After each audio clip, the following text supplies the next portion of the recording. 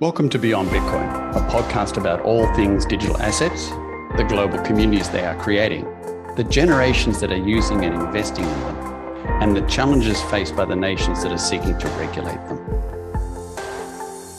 The content of this program is not to be taken as investment advice. The opinions expressed in the program by the host and the guests are their personal opinions only. Remember, feel free to subscribe and share with like-minded friends.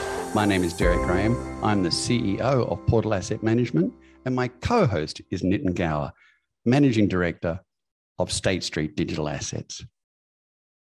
Welcome to a special edition of Beyond Bitcoin. In this episode, we are honored to be the guests of the Boston Blockchain Association, who define themselves as a community of innovators, collaborators, and entrepreneurs excited about the promise of blockchain technology. I must say, that sounds like our Beyond Bitcoin audience. Thank you, John Hargraves and team, for making this happen. This episode was recorded live and we'll have audience questions throughout. The topic is, what can we learn from crypto institutional investors? Please enjoy. So broadly, our topic is going to be, what can we learn from crypto institutional investors today? And I want to start with a proposition to you, Nitin, and that is, I've got a great investment for you. It's Shiba Inu, okay? It's just 0.00001 cent in price. So my gym instructor is in, and he's doubled his money in just 3 weeks' time. It's so cheap when you compare it with, say, Dogecoin, which is 0.06 cents, or for crying out loud, to Bitcoin, which is like $19,000. Nitin, just imagine if your Shiba Inu went to $19,000 and how much money you would make. So, well, Derek, this is that's what the you difference. This is what you call the cocktail of information asymmetry and emotion. And I want to try and define here for the audience the difference between institutional investors and the difference between retail investors. I mean, as retail investors, we all make decisions based upon our own upbringings, our culture, the generation we lived in, the teachings from our parents, and the time and place we live. So by example, my parents grew up in the Great Depression, so every cent is important. Whereas I grew up in Australia, and this nation actually hasn't experienced a recession for 30 years. So do you think our risk appetite would be different by any chance? Of course. So each of us sees money and investment through sort of different lenses. You know, is money good? Is money bad? Is it hard to get? Is it a tool to invest in? Or is it just the stuff you buy Ferraris with, Nitin? So like it or not, it's a cocktail of history, education, emotional influences, and that's how we make our investment decisions. Here lies the difference between institutional investors and retail investors. It is as simple as emotionally driven investment decisions versus process-driven investment decisions. But then it starts getting complex again. So by example, there are some 131,000 mutual funds worldwide to choose from, and there's some 12,500 hedge funds with some $4.5 trillion. By the way, the difference between a hedge fund and a mutual fund is simple, and that is mutual funds, retail, hedge fund is designed for accredited or professional investors. So crypto hedge funds worldwide represent, there's less than 400 of them. So to set context to this discussion today, it's tiny. So it's got about 4.1 billion funds under management, which is less than 1% of the global hedge funds. So remember, we're not talking about VCs today, Ned. We're talking about hedge funds, institutional hedge funds, right? Because the VC market we know is quite large. There's some 42.5 billion is invested into this space in the last 15 months out of America alone. And we estimate about 100 billion worldwide. But in the hedge fund section, which is the section here that's taken the biggest hits, we know quite a bit about them because PwC, bless them, do an annual hedge fund report for the crypto industry. So they analyze each year for the last 4 years how this hedge fund is operating, what makes it tick. So in order of size, the investors in these hedge funds are number one, ultra high net worth individuals. number 2, family offices, and number 3, fund of funds. So for the savvy listening audience, you might have noticed that superannuation companies, institutions, universities, that they don't rank in the top 3 in these hedge funds. So not only is this industry small, but the large established instos aren't investing in a large manner within these particular crypto funds. So the most common crypto hedge fund strategy, by the way, 30% of them, is simply market neutral trading. Yeah. And so they're just doing high frequency trading and arbitrage trading. So not a really big step into the market, by the way, that we would say, but nonetheless, it plays a role. 25% of the hedge funds in this industry do quantitative long-short trading, and about 14% do discretionary long-only, committed trading into the space. So emotion or not, they don't always get it right. So by example, PwC has discovered in April 2022, when this survey was finalized, that about 50% of all of these hedge funds had traded in US dollar Terra, UST. And some 30% of these hedge funds had exposure to Terra Luna. So, however, that might be okay. And there's rationale to that. And that is that if you're an investor and you want to choose a high volatility thematic fund, this exposure might be the sort of thing you'd expect because it has very high volatility upside. But of course, you've got to factor in it may have volatility downside too. The point is that if an institutional investment hedge fund adheres to their mandate, have a competent team in place, then they should always get their strategy right. That may include substantial downward volatility, depending what their strategy is. So where we can go wrong, where it goes wrong, is when they operate outside their mandate, when potentially they over leverage their investments and they lose their shareholders stroke investors funds.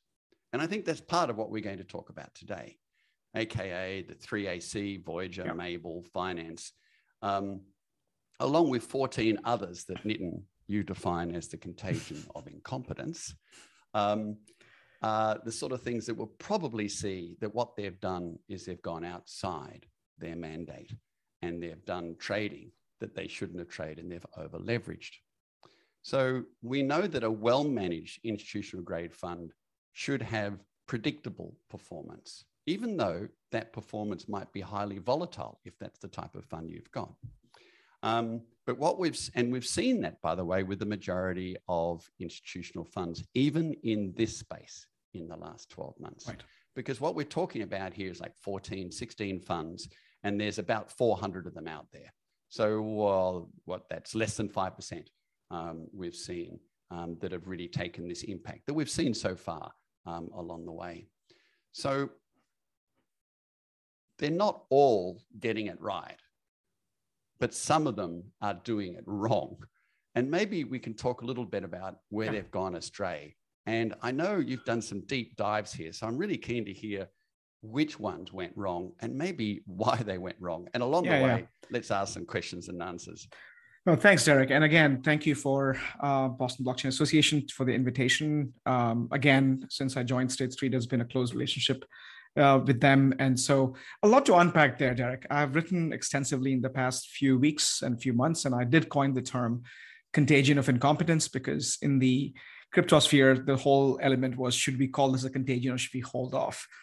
And if you look at the behavior, but before we go into specifics, which I think we should do once we take a pause for Q&A, I'd like to unpack a lot of things that you mentioned, which are sort of the structure that you mentioned, right? For example, some data points. Crypto in general, which is the funds that are dealing with crypto assets, the funds that are dealing with this newer emerging industry in the new, fifth asset class, generally lacks the market structure, right? Some of this is by design, that a disruptive force that started out with P2P and Bitcoin-led, evolution that sparked the bankless movement.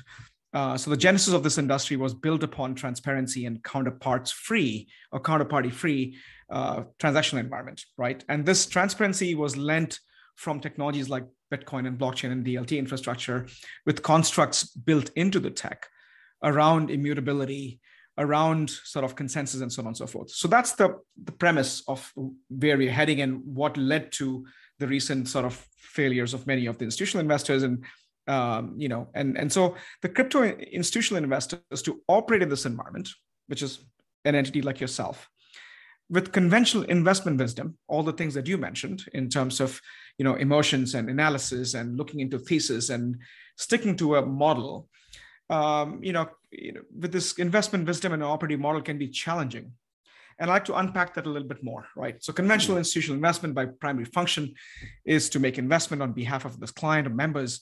So typical hedge fund, as you mentioned, or private investment, mutual funds, endowments are example of this traditional of this transitional markets.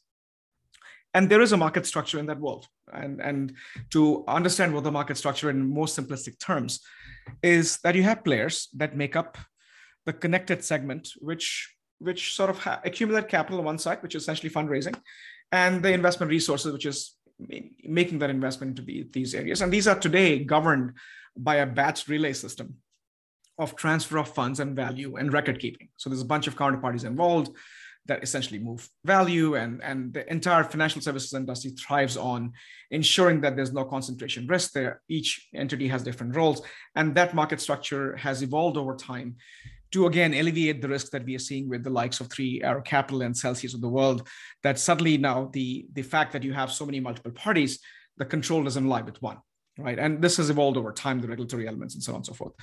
So, and this information asymmetry that you describe plays an important role in formulating this thesis, right? And seeking the information and computing and imputing information to support either conviction or diversification factors in the information gaps. What that essentially means is that the entire industry aims to understand where things are in the process, so they can, they have a natural advantage of processing that information. But in crypto space, this is all lopsided. There's no market structure. There is no adequate tools to capture, aggregate, organize, compute the veracity and velocity of information coming in. And this is not just true for, of course, retail investors. It's true for, but again, the original thesis is to truly democratize. So if you ask me, crypto is really meant for retail, and it's institutional that actually has overlay on top of that infrastructure. Mm-hmm. So while the market data providers that you find in the industry have the lens of the traditional markets and asset classes, the question that I always ask myself is, how do we factor in the decoupling and correlation of, say, NFTs and Web 3.0 and let's say define that, the DeFi infrastructure that provides financialization? I think that understanding of the relationship between, that yes, we need decentralized storage, which is the foundation of metaverse, which is reliant upon decentralization of the tokens, which fuel the industry and has an economic incentive structure that's used by NFTs. I think that information and that understanding of the linkages with different emerging industry sectors is largely lacking. And we are simply focused on trading tokens. And I think that's where this industry we need to understand as to how and there are some good examples which we'll discuss, but I'd like to take a short pause, only because I think we've discussed a lot in terms of laying the premise of what's to come in the next 15, 20 minutes and unpacking a lot of these complexities around the industry segments in crypto industries, and how do we financialize this, and how do we sort of build. And I made a list of things that we really want to seek out of this market on the long run. But I'll take a pause and just, again, since we have so many guests, love to get some questions from the audience before we move forward with unpacking this a little bit more.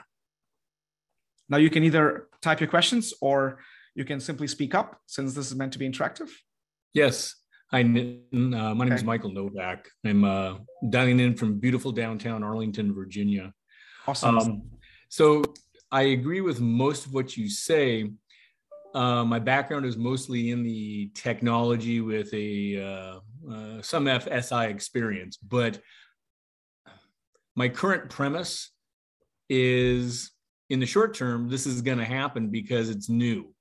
And so institutional investors are just trying to figure out, where does this fit, what works, what doesn't. Yes, there's going to be issues that happen. Maybe in 3 years, it'll be, oh yeah, this is more stabilized. We know what to expect now. But right now we're in that frothy, let's try this. If it doesn't work, okay, but we learned. Would you agree? Yeah. No, Michael, I'll tell you this. I couldn't agree more. And as a technologist myself, I've spent a decade and founded the blockchain labs at IBM, and prior to moving to State Street and Digital Asset Labs. And I think the industry has come to an agreement that many of these things are experiments, both from technology perspective, looking into new incentive economic systems. But if I were to look at, and there's a little bit more discussion of this, where if you look at the Terra followed by Celsius, followed by 3AC, and I have labeled that as contagion of incompetence, because I think they have this sort of a halo effect on some of the founders that they will always do right. And I think if you were to look into what does the technology do, what's the utility of the technology, what value it actually provides, a lot of that was largely lacking. And if you look at the circular element of, let's say, Voyager Digital and Babel Finance and CoinFlex, it just turned out that all the failures that we've seen in the last, I would say, since the fall of Terra, and then had a ripple effect on the entire industry, there are about a handful of like 14 to 16 different players, and it turned out they all were borrowing and lending to each other. So it created a bubble of sorts, and that was nothing to do with technology. I just think it was just bad, ill-governed, ill-managed finances, which could happen in the real world too. And the question that I ask myself is, what can we learn from the failures and build upon that success, where there are successful projects that we should talk about? There are successful projects that have done well for the industry, that have done in terms of truly creating value. For instance, the entire goal of Bitcoin since the genesis was to provide an egalitarian economic system. And today, if you have layer 1 protocol, which we will discuss in a few minutes, that if you have a Bitcoin or Ether, the rules of engaging in decentralized finance is exactly the same, no matter where you are in the world, as long as you have access to the infrastructure, which again solves a purpose, has a utility. So I couldn't agree with you more. I think that's a brilliant observation. And also where I am now currently. Oh, I'm sorry. Just real quick, I was going to add on, and because of where I am geographically, it's always the concern or topic of regulation official, or should these companies get together ahead of time and try and figure it out in the private market rather than just wait for the public sector to come through with a regulation that might be overbearing. Sure. So this is typically a period of what I've often coined as ignorant exuberance, and it's just like, wow, this is a fantastic space. Let's just get in. We can do anything. Well, that's exciting and wonderful. But if you're running in an institutional grade fund, you shouldn't be doing anything. You should be doing the right thing. And a lot of these guys, if you look at Three Arrows, they're based out of Singapore or Hong Kong. And so they're in different locations around the world. They're still sizable, and it's still relevant that I believe that these guys should actually have some correct regulatory guidelines that they run to. I mean, certainly our fund does, unquestionably, we have to.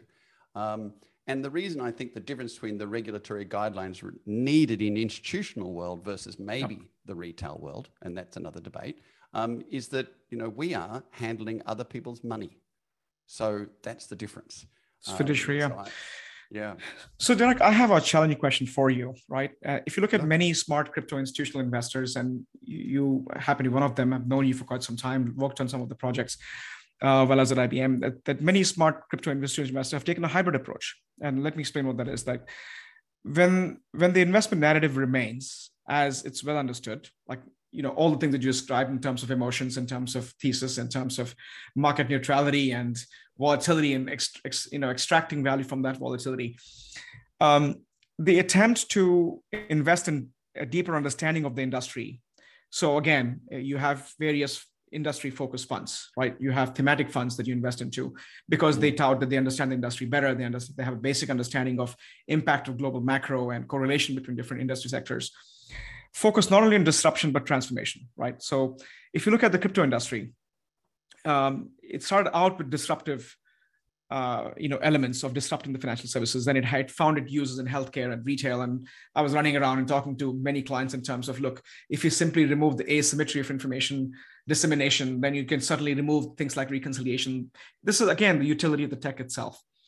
And so by creating interesting products by some of these smart institutional investors and removing the obscurity of tokens and blockchain and all the mechanics, which is still very raw, I think there is still a product that there's a demand by not only institutional investors, but by family offices and including retail investors, high net worth individuals, which still want exposure to it. And I think that ETPs, the electronic traded products, and crypto ETP and ETFs, for example, was a great example that you still have, but there's caveat with those products. There's caveat with your industry in general, is that when you do this, when you issue a structured product around crypto, which is again meant to be free, meant to be sort of, truly, flushing global networks, you lose the efficiency because of the fee structures and transaction cost, sort of eclipses the intended sort of benefits of a system that we envisaged and designed, and with the advent of Bitcoin. And the free premium erodes the entire value proposition. And maybe it's, as Mike mentioned, it's a journey that we are at one position today. And as long as you're building an awareness, over time, you begin to see that you're tokenizing a fund. I'd love to get your thoughts on that as you're building these products and trying to be a bit more conservative and understand the industry and not just go make a gamble on Shiba Inu with your starting comment, and really think through the industry. What are your thoughts on that? That wasn't investment advice, by the way. Of course not. And no one should take it either, because it provides no utility, no value, no matter how much any of the social media celebrities tout about it. We always have to look into what is the utility of anything that we look into, right? So I'd love to get your thoughts on, again, erosion of value, because suddenly now you build the structured products, they have the same fee structure, they adhere to the same market structure. So while you have some element of understanding of it, but all the layering of fees, doesn't that erode the value of some of these structured products? And maybe it's an interim step before we get into truly tokenized assets, as we've been talking about in the past. And that's what I think it is. And I've often turned around and said harshly that over the next 5 years plus, we as a fund should be disintermediated. We should be, because as the regulations appear, as the ability for us to tokenize strategies appear, then funds that are traditional structured funds, such as ourselves, may well be disintermediated. Now, that does not mean that we don't play a great role now. We sure do. And what we do is we play an on-ramp role for institutional investors to get exposure to the space, like many other funds we're talking about today, apart from 3 Hours. It's a couple of other exceptions there. And so there's a definite role, but this is just part of evolution. I mean, mankind brings to each of these new areas part of what makes us tick. And we can't help but do that because it's the creature we are. And so the things that we bring to this area, of course, are very firstly tribalism and community. And we see tribalism in Bitcoin, maximalist, it's the only thing that exists. Well, come on. And then we see community and tribalism wrapped around Ethereum. Ethereum's the only way to go. I can't believe Bitcoin people are interested in it. It's an old technology. It's tribalism. And so this plays a role in the communities that are getting built. And those communities that are going to aggregate, get together, I think we'll also see them create DAOs. And those DAOs will start creating sophisticated investment strategies. And those sophisticated investment strategies will play a role along with the large institutions that are coming, and they are coming, to enter this space and start providing it with more liquidity, more access to funds, and a broader audience. Remember, our audience is still tiny. I mean, we're sitting in a room here with a number of people that are enthusiastic about it like we are, but the user base is about 350 million people at the moment. Estimated as a few months ago. It's growing at an extraordinary rate. It was tripled last year in size, but it's still 350 million out of 9 billion people. So we've got a long way to go. But I think in that journey, we're going to see this evolution of institutional investment involvement, evolution of sophisticated products for retail investors, and hopefully, I'm not sure how many libertarians are out there listening, sorry, but hopefully some regulation that comes into this space, not to stifle it, but just simply to provide some guidelines that people aren't going to get heavily burnt on the way through. What do you think, Nitin? You should make that comment in a Bitcoin conference, and you should see the reaction from the audience, Derek. But we should probably get Mark, who is the CIO of Portal Asset Management. And in fact, we've had endless conversations, and I like to Again, for the audience, Mark, he's on the call with us also from Brisbane, Australia. And we've been working on this, at least in my IBM days, looking into unpacking the entire industry. 15,000 plus different tradable tokens. Now there are close to 50,000 plus different tokens out there. How do you classify them? How do we look into, for example, the craze with NFTs and the metaverse and the content that's being generated? Eventually, we'll need the decentralized storage, decentralized computing. And so there should be a natural growth in this new age of innovation that leads to not just innovation in chipsets that drive efficient computing, but I view them as the data centers of the future. So it's not just about tokens. I think there's a lot of innovation that's happening in this space. And we're trying to figure out the correlation between, let's say, the massive generation of content should lead to automatic correlation or direct correlation between the file storage and the protocols that are involved in file storage. And if there are a element of let's say, disrupting Netflix, then that content should also lead to a massive growth of network bandwidth. And there are many protocols who are trying to look at unused capacity of bandwidth. So that whole unpacking of it and categorizing it was an amazing experience. And we figured then let's take it to the next level. So Mark, tell us a bit more about your thinking as a CIO. Adhering to investment thesis, especially in times like this, can be incredibly difficult because you're questioning everything that we've done, but it's a discipline that we have to stick to. I'd love to get your thoughts on that. Thanks, thanks for having me. So I think you need to separate the technology from what I'm trying to do, which is how to monetize the technology.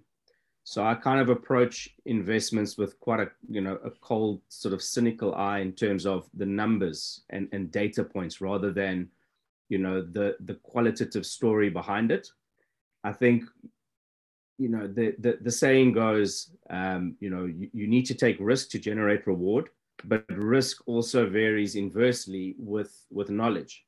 And I think that's a big concern that I've come across in the funds that we invest in, or the funds, not the funds we actually invest in, the funds that we've done due diligences on in terms of looking to invest.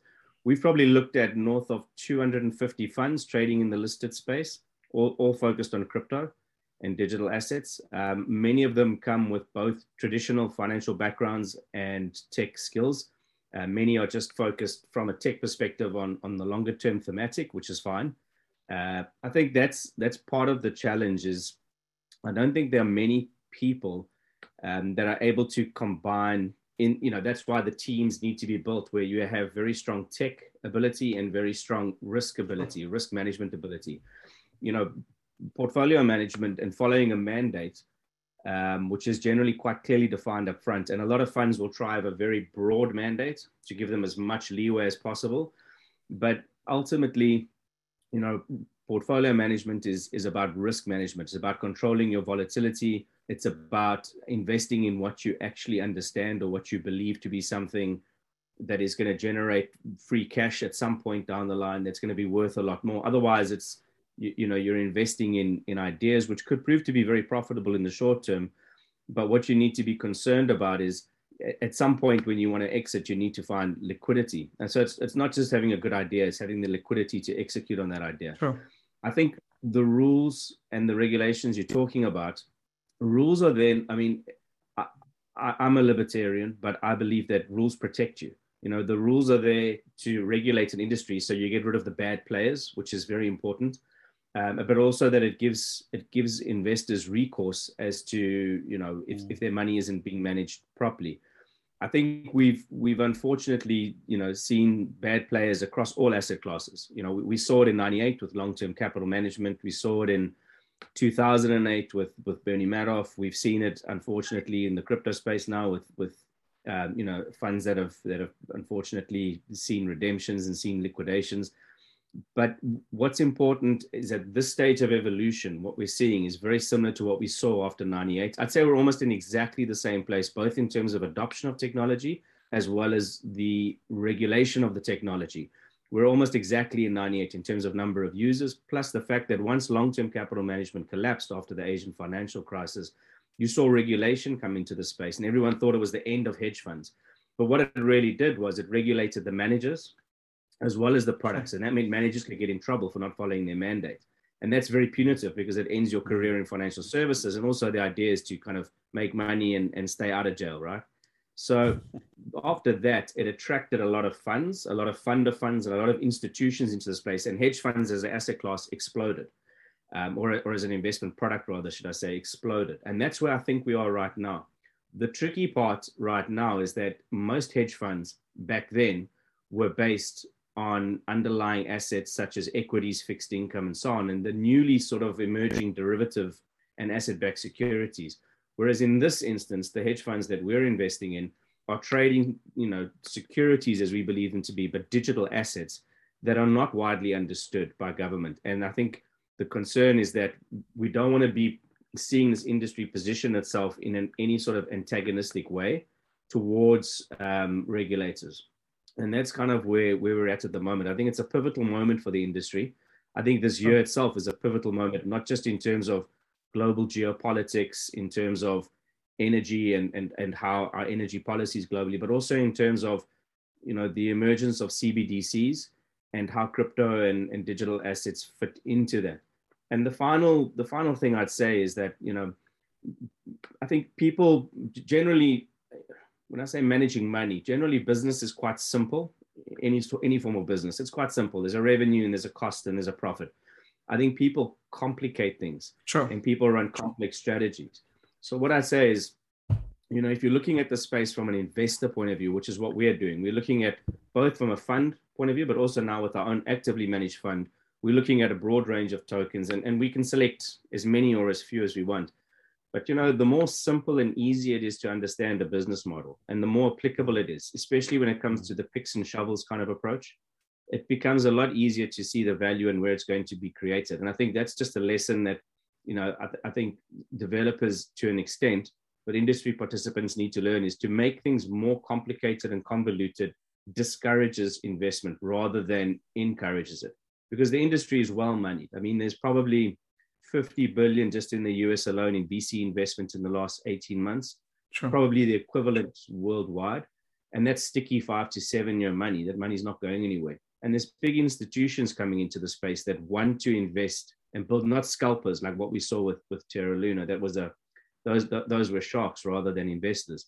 And I do think we're going to get to that point, but there's a bit of a gap from where we are at the moment to where we need to be, so that we can actually attract proper institutional money, not just family office money, but proper pension provident fund, superannuations as they call them here. That's going to be the real driver of this, is longer term sticky money rather than short term speculative money. So yeah, that's that. Got it. No, that's brilliant. Great observation. I know Mike has his hand up for a while, and maybe there's a chance for second break. Mike, sorry, we went on a long rant. You had a question? Yeah. Well, first of all, thanks a lot, Nitin, for coming on the podcast. Yes. And thanks to all the attendees for coming as well and participating. And I encourage you to go onto LinkedIn afterwards and drop a comment on the podcast and thereby help promote it a little bit. John Hargrave and I were down at Consensus, and I know you were down there. I'm sure plenty of the other people on the podcast were down there as well. And DAOs were a very big topic there. Yes. They had an entire DAO house. So to me, that signals that, Consensus is one of the biggest, most attended blockchain-wide events in the year, and they had an entire venue associated with DAOs. And it was pretty much standing room only the entire time. Wow. So I'd be curious. I noticed you mentioned it already. I'd be curious to know about your feelings about DAOs in the context of institutions. One of the things that we heard down there was that DAOs have a much broader application than people are giving it, credit for. And the last thing I'll say is, in the institutional evolution that you just mentioned, the problem with institutions is the very nature of institutions, in that they are really adverse to innovation. And there's a lot of what is commonly known as innovation theater happening right now, and I'm sure you're very well aware of that. And there's a whole shelf of books at Barnes and Noble about innovation that has come up in the last 5 to 10 years. So curious about DAOs. Thanks. Yeah. Derek, I'll let you go first, because when we started this journey again back in the day, you had the vision of eventually having whatever you have built over time with Portal Asset Management as a DAO. So tell us a little bit more about that, and I'll opine on Mike's question. What I observed also and again, I've done some extensive work in tokenomic systems for that. I'm happy to share that, but Derek, I'll let you go first. So Mike, philosophically, you're absolutely right. Institutions generally push back against the space. What we've discovered as we do business with, we've just recently been to Geneva and Zurich and London, meeting family offices and large, very, very large institution platforms there. And they are starting to warm to this space. But that's only certain people are starting to warm to this space. There's certain traders that are starting to warm, certain wealth managers starting to, because they realize that in 2 years' time, if they're not invested or they'll not have capability in this space, then they'll actually have reputational risk. And we often say 2 years ago, if they would have reputational risk. So you can see we're in this transition, but there's always going to be pushback, Mike. And the reason why is the institutions have so much to protect. They have infrastructures, jobs. They represent, in many cases a value add, and in other cases a rent that's taken. And so what our base discovery is the deeper they are into traditional ways of generating income, the harder it will be to see that disintermediated. Now, on the flip side of that, I think the world of DAO is probably, and the ability to fractionate assets through security tokens is probably the single greatest democratization in the history of mankind.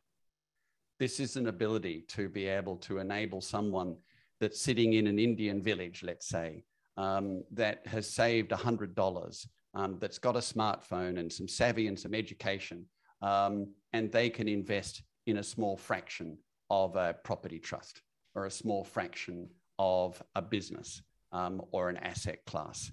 And in such a way that the current siloed stock exchanges of the world do not allow.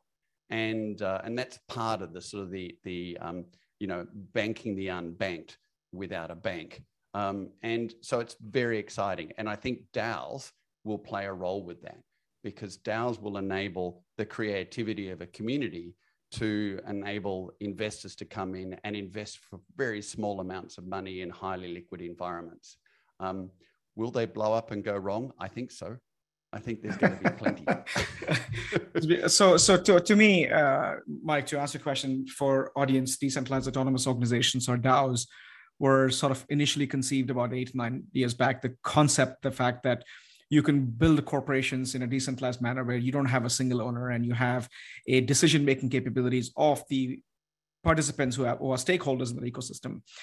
And actually, I have worked a lot in this space in the past few years in understanding what that means for financial services. And I think I have a colleague, Jules, who's leading sort of the Mindset Ventures and looked into some of the Kaufman Fellows who are entrepreneurs in crafting a DAO. And I think there's a spectrum, Mike, that while they're decentralized autonomous, that you still need a legal structure because, again, you have to adhere to regulation of the way we distribute funds, the way the money that's fundraised is being used for investment purposes, and so on and so forth.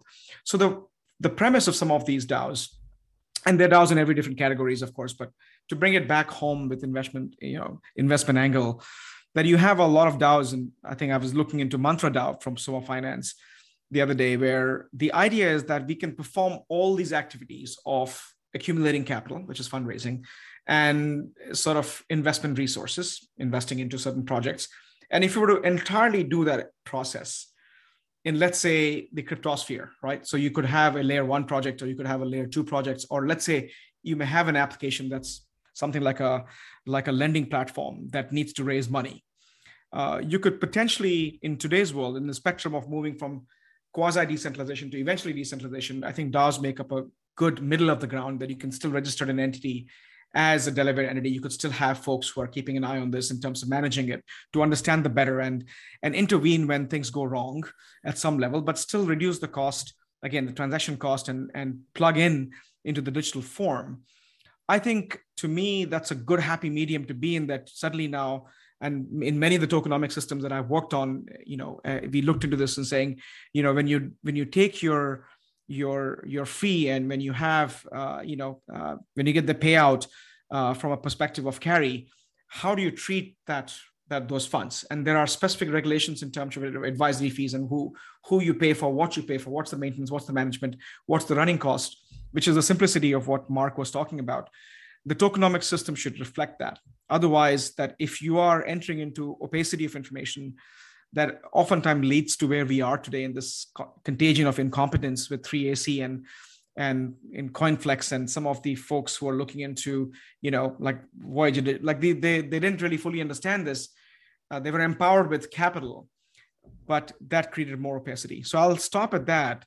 And I know we're conscious of time. I do have a few things I'd like to mention before I give it back to Derek, in terms of what we really want to seek with this. Like, what do I, as an industry, as a technologist, and now, as financial industry participant, like to understand this in terms of what I expect from this ecosystem.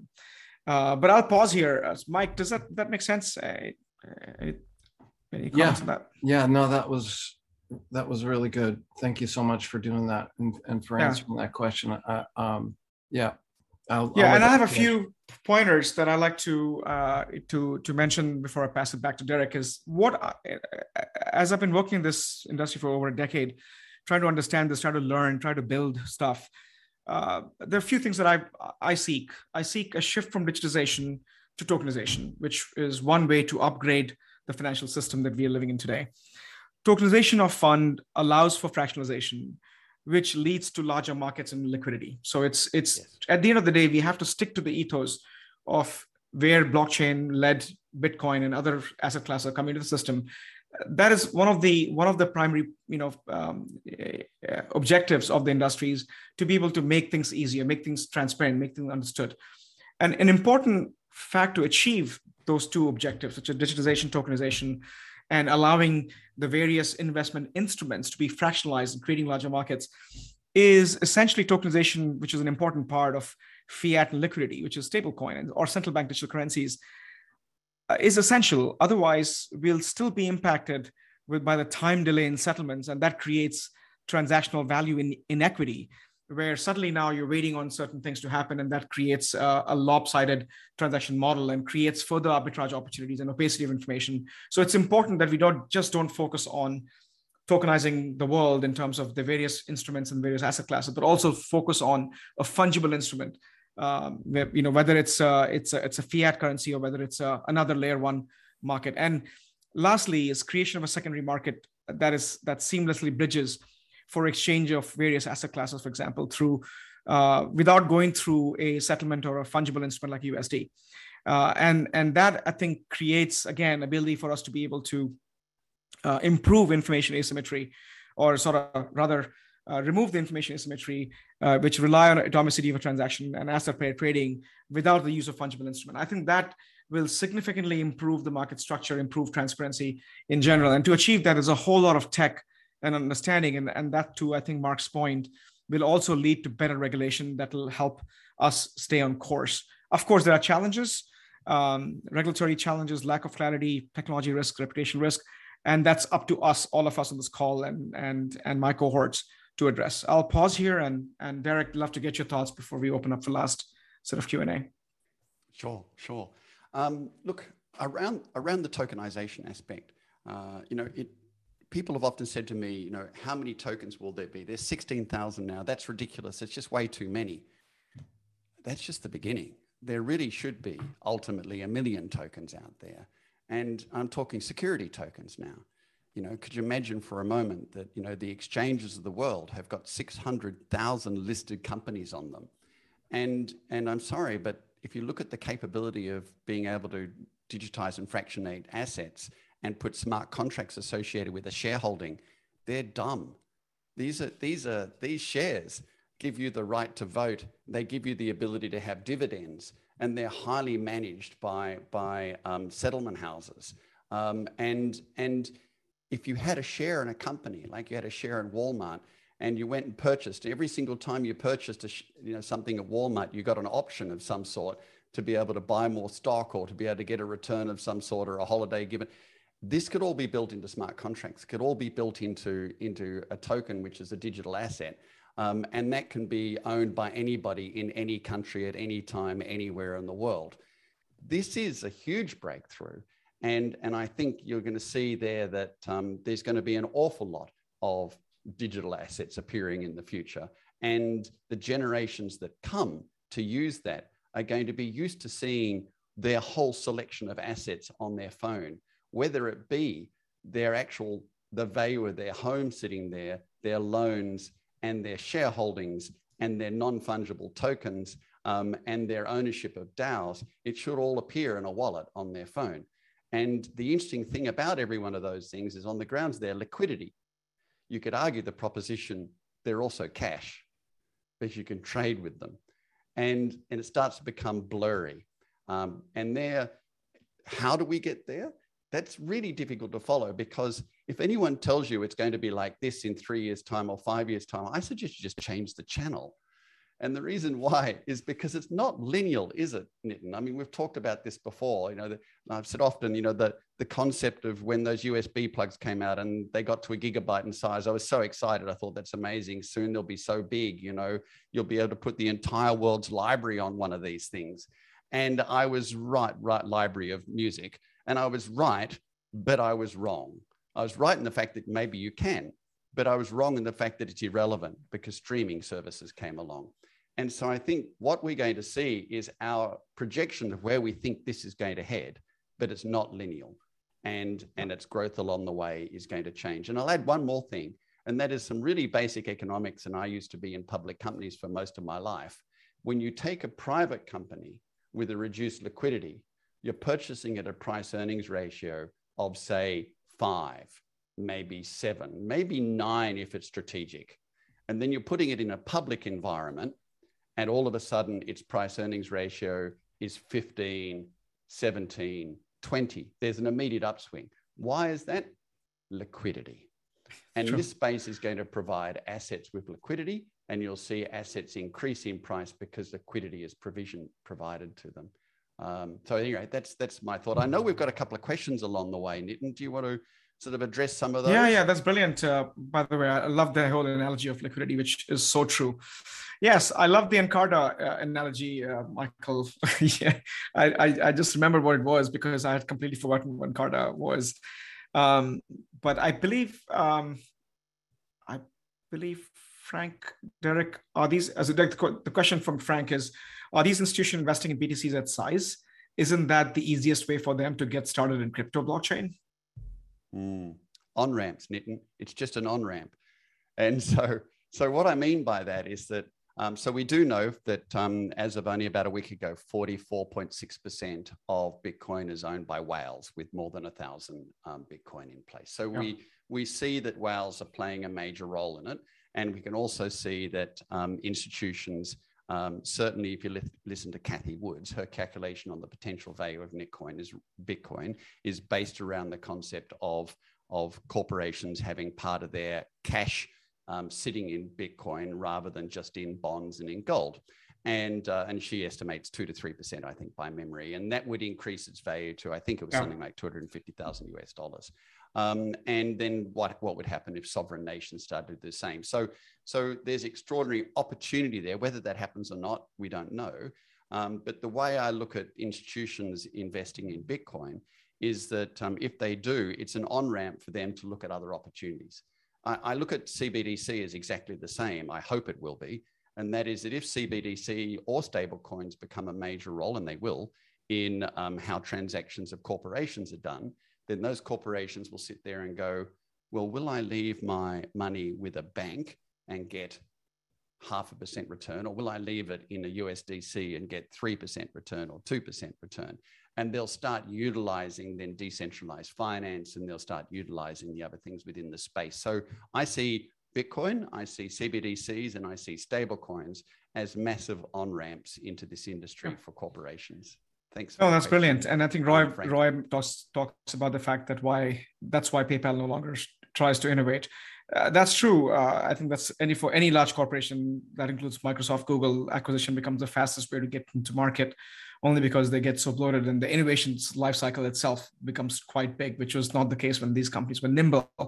Though I think in the crypto space, this downturn has seen a lot of consolidation, as we have seen, again, FTX going for BlockFi, and you begin to see Nexo trying to acquire Vault, and you find a lot more consolidation because suddenly things, the extremely high valuation that was there before the downturn suddenly become very attractive for the companies who actually have the liquidity and have maintained sort of their vision and not defrayed. I think I'm keeping an eye on who's trying to acquire who and why, only because, again, there's no structure yet. So whether FTX acquires an entity for getting a specific licensing or specific technology is indicative of their performance or their ambitions in future, which I have a thesis that for any entity to be in crypto space, you have to have basic table stakes technologies like asset tokenization, Rails for transporting tokens, and digital asset custody become the foundational element that any entity who's in this business need to have.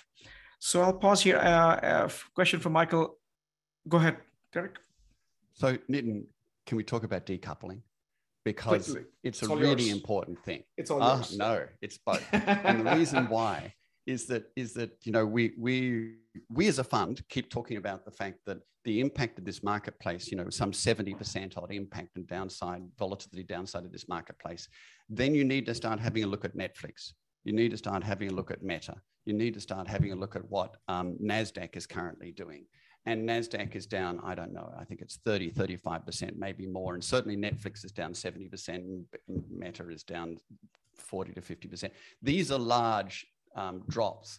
And a lot of people are saying, hey, this space is correlated with NASDAQ. Why? Why is it correlated with NASDAQ? NASDAQ is developing centralized traditional technologies. This space is developing decentralized technologies. NASDAQ is growing at a predictable, mature rate. This space is growing at an exponential rate. Why are we coupled with the value of NASDAQ? And I think this is wrapped around the fact that there's a difference between price and value. And this space has been priced down, but the value is still there. And so, I'd be interested in your thoughts on why and when can we decouple from NASDAQ? And I guess it's the institutions that will allow us to do that ultimately, or the opinion will allow us, but we shouldn't be coupled. What do you think, Nitin? Yeah, and I think that's tied to Michael's question on current interest rates, inflation effects on token value. So a few things on this side, and that should answer both questions. The reason why I think, and I've been writing and talking about this for quite some time, I think if you look at I wrote an article on why this blockchain, which is participative economics, lacks participation, that we are just buying and selling tokens without actually understanding what they do. And in many cases, you do need to, the people who are mining are participating in the ecosystem. The people who are dedicating the computers to provide storage are participating, and they have an earn component to it. Today, what's happening is that stable coins, which is ability for us to move our US dollar, which is value from one system, which is the system we live in, to another system. And with the changes in global macro, which is interest rates, dry up liquidity in the real world, sucks out the same liquidity that went from our real world into the crypto world. And that, again, is driving the valuation of tokens. That's driving the lack of liquidity. That's driving all the challenges. And the reason why I think decoupling is important is the ability for the industry to create its own value system and its own merits, and not rely on liquidity coming from USD and fiat. And until that dependency is there from, again, stablecoin is the highest transactional token in the entire system. That's because all this liquidity is coming from on-ramp, off-ramp. At some point, we need to address that. I'll leave it at that for now. There's a lot to unpack there. We have, reach out with me, and I've written enough, on this topic. And we have had podcasts on this topic in the past as well. So back to you, John. We can talk for hours on this, as you know, but I know we are running on time. Thank you guys so much. Thank you to Derek and to Nitin and to Mark for your expertise tonight. I've learned so much. I take notes here, and do not buy Shiba Inu. We hope you enjoyed our weekly conversation. If you have any questions, comments, or suggested topics, please contact Nitin Gower or myself on the emails displayed here or via our LinkedIn profiles. Feel free to subscribe and share with like-minded friends. Stay well, inquisitive, and engaged. See you next week.